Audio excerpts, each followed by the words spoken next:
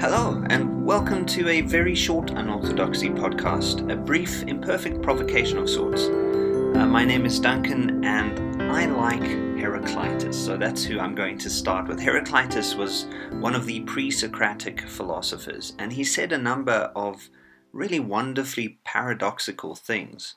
We have access to Heraclitus's work today only in fragments. Only around 130 Heraclitean epigrams have survived. And just to give you a feel for them, here's one of those epigrams. He says, "A thing rests by changing." And I'm pretty sure you can actually relate to that. We know this idea in the form of the common idiom today, which says that a change is as good as a holiday. Here's another one. "The way up and the way down are the same." That's the principle of enantiodromia, the idea that opposites exist on a continuum and, in fact, often turn into each other.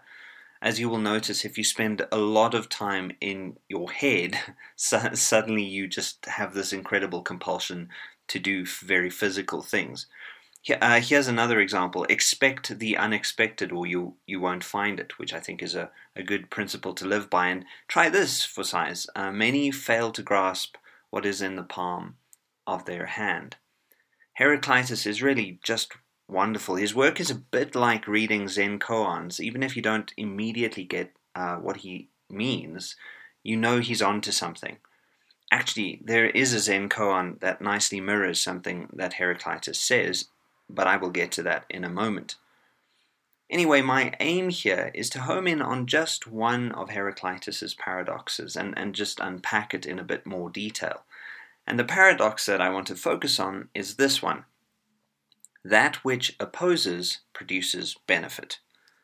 This is sometimes rendered more simply as the obstacle is the way. The same idea is found in a Zen proverb/koan, which says this: "The obstacle in the path becomes the path. Never forget, with every obstacle is an opportunity to improve your condition." That's maybe a little bit friendlier than it maybe should be, but it says about the same thing. The question, of course, must arise, what condition needs to be improved? So let's look at this idea. The obstacle is the way. Really?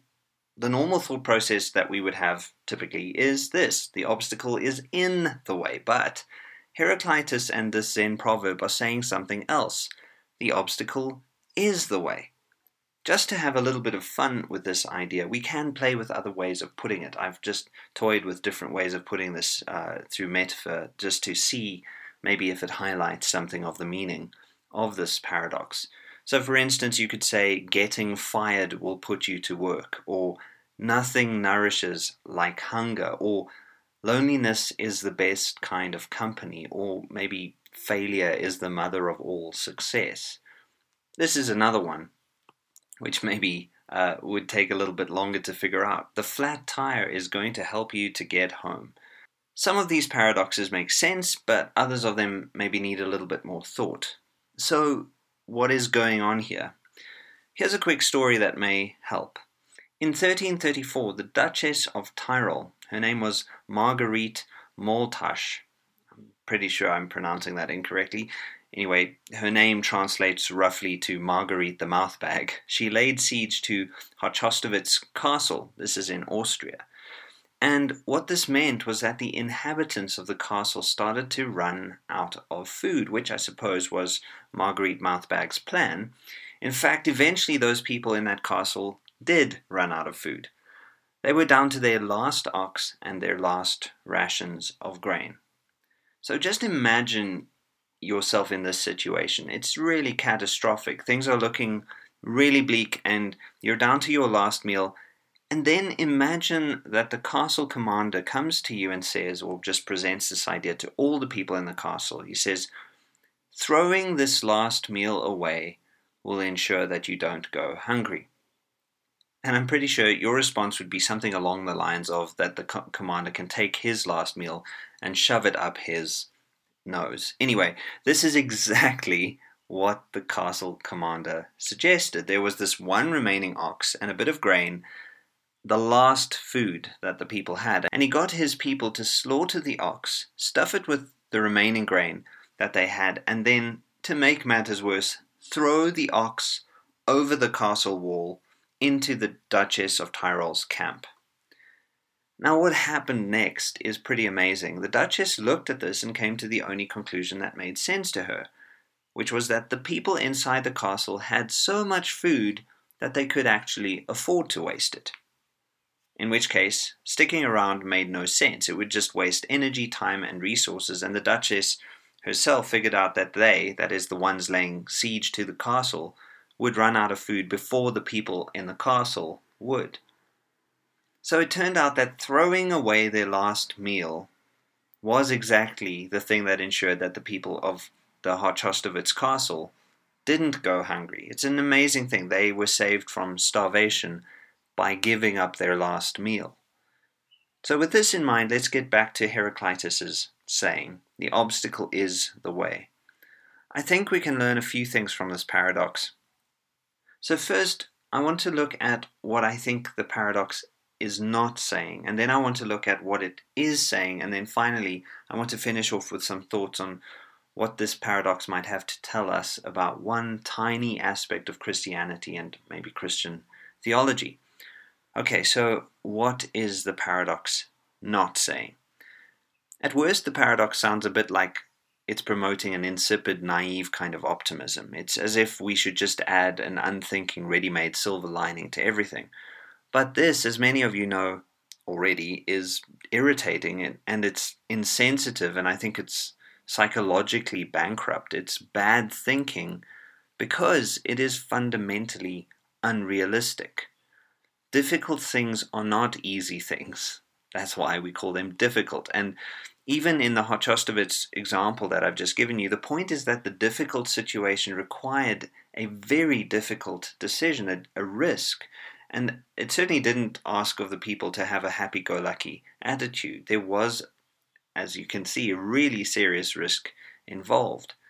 In any case, to merely flippantly add a silver lining onto something is, well, let's use another example, like the sinking of the Titanic. It's a bit like saying, well, at least it'll make for a few entertaining movies down the line, and it'll make a kind of mediocre director pretty wealthy. I really don't think that this is what Heraclitus was getting at. In a way, it's important to note that Heraclitus was a rather mournful, sad fellow. He didn't exactly thrive on unrealistic optimism. So what is the paradox getting at then? I think that realism is precisely what the paradox promotes. It's a kind of realism that suggests that when we are confronted with something that doesn't conform to our will or our desires, we have to rethink our assumptions. The obstacle insists that we adjust our perceptions and our perspective to include the obstacle as part of our kind of thought processes instead of merely opposing it. And it insists that we find a way forward given the precise reality of the obstacle. So then lastly, what does this have to do with Christianity and Christian theology? Well, Christianity is often presented as this fairly simple thing that even a kid can understand. It's a kind of band-aid for the scratch of sin or something, and more often than not, it's also offered as a kind of solution to your problems.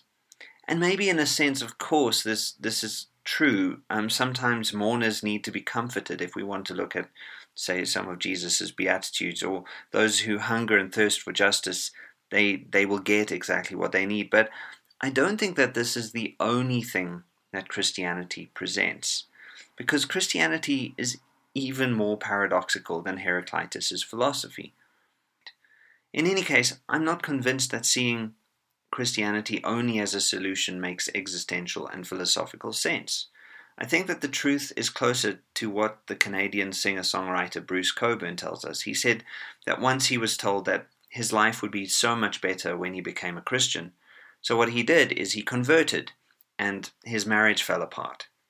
The 13th apostle, St. Paul, had this to say. He writes, "We preach Christ crucified, a stumbling block," that is an obstacle, "to the Jews, and foolishness," i.e. stupidity or non-success, "to the Gentiles." That's 1 Corinthians 1 verse 23. And this idea can be contrasted with something Jesus is recorded to have said in the book of John.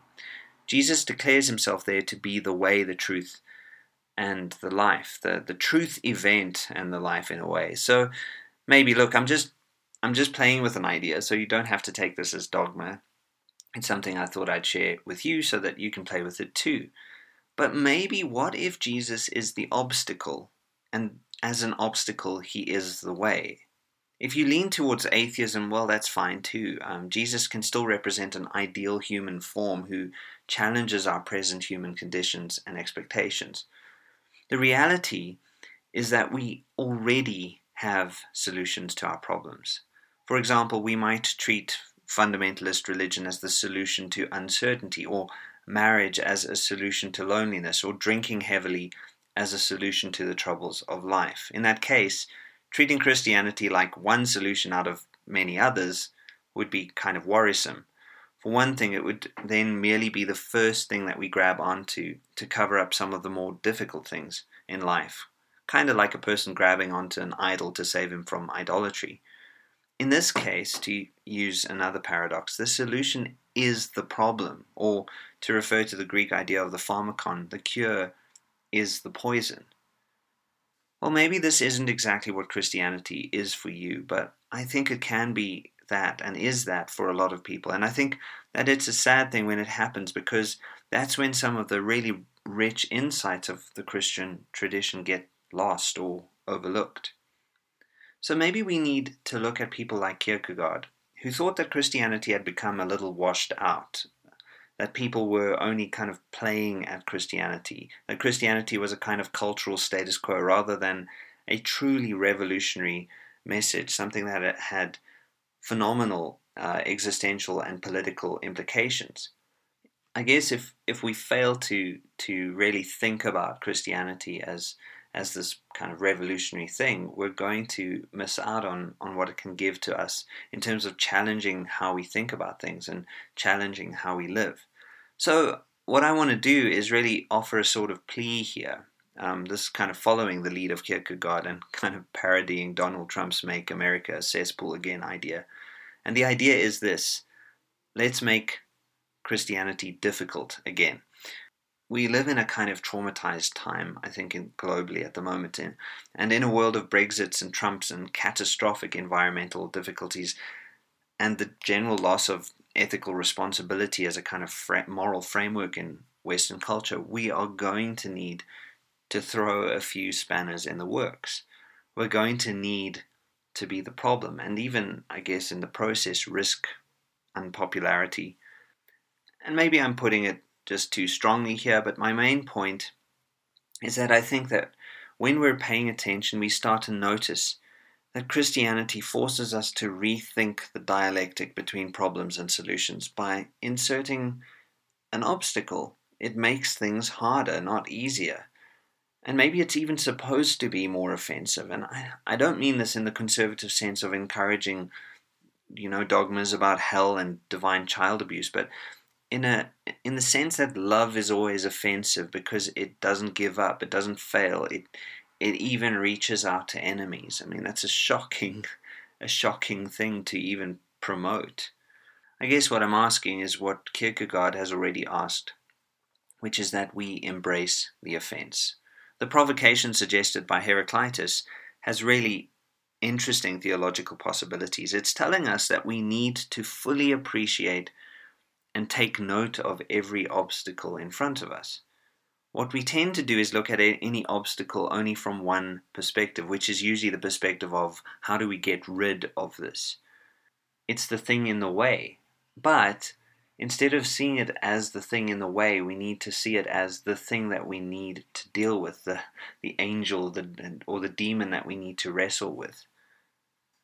So maybe there are other ways of looking at obstacles. The obstacle is fundamentally, I think, a challenge to our current perspective. The obstacle is the problem to all of your silly solutions in a way. It's the truth event, the thing that happens that forces us to reorientate ourselves. It's the discontinuity that helps us to move forward. Well, as I said, it's just an idea for you to ponder. I haven't worked out all the implications of it, but I wanted to share it with you because I figured you might enjoy playing around with it yourself. That's it from me. If you want to support this podcast, you're most welcome to do that. You can donate an amount of your choice, very small amount to patreon.com/unorthodoxy. And other than that, all I have to say is look after yourselves, everyone. Thanks for listening. Cheers.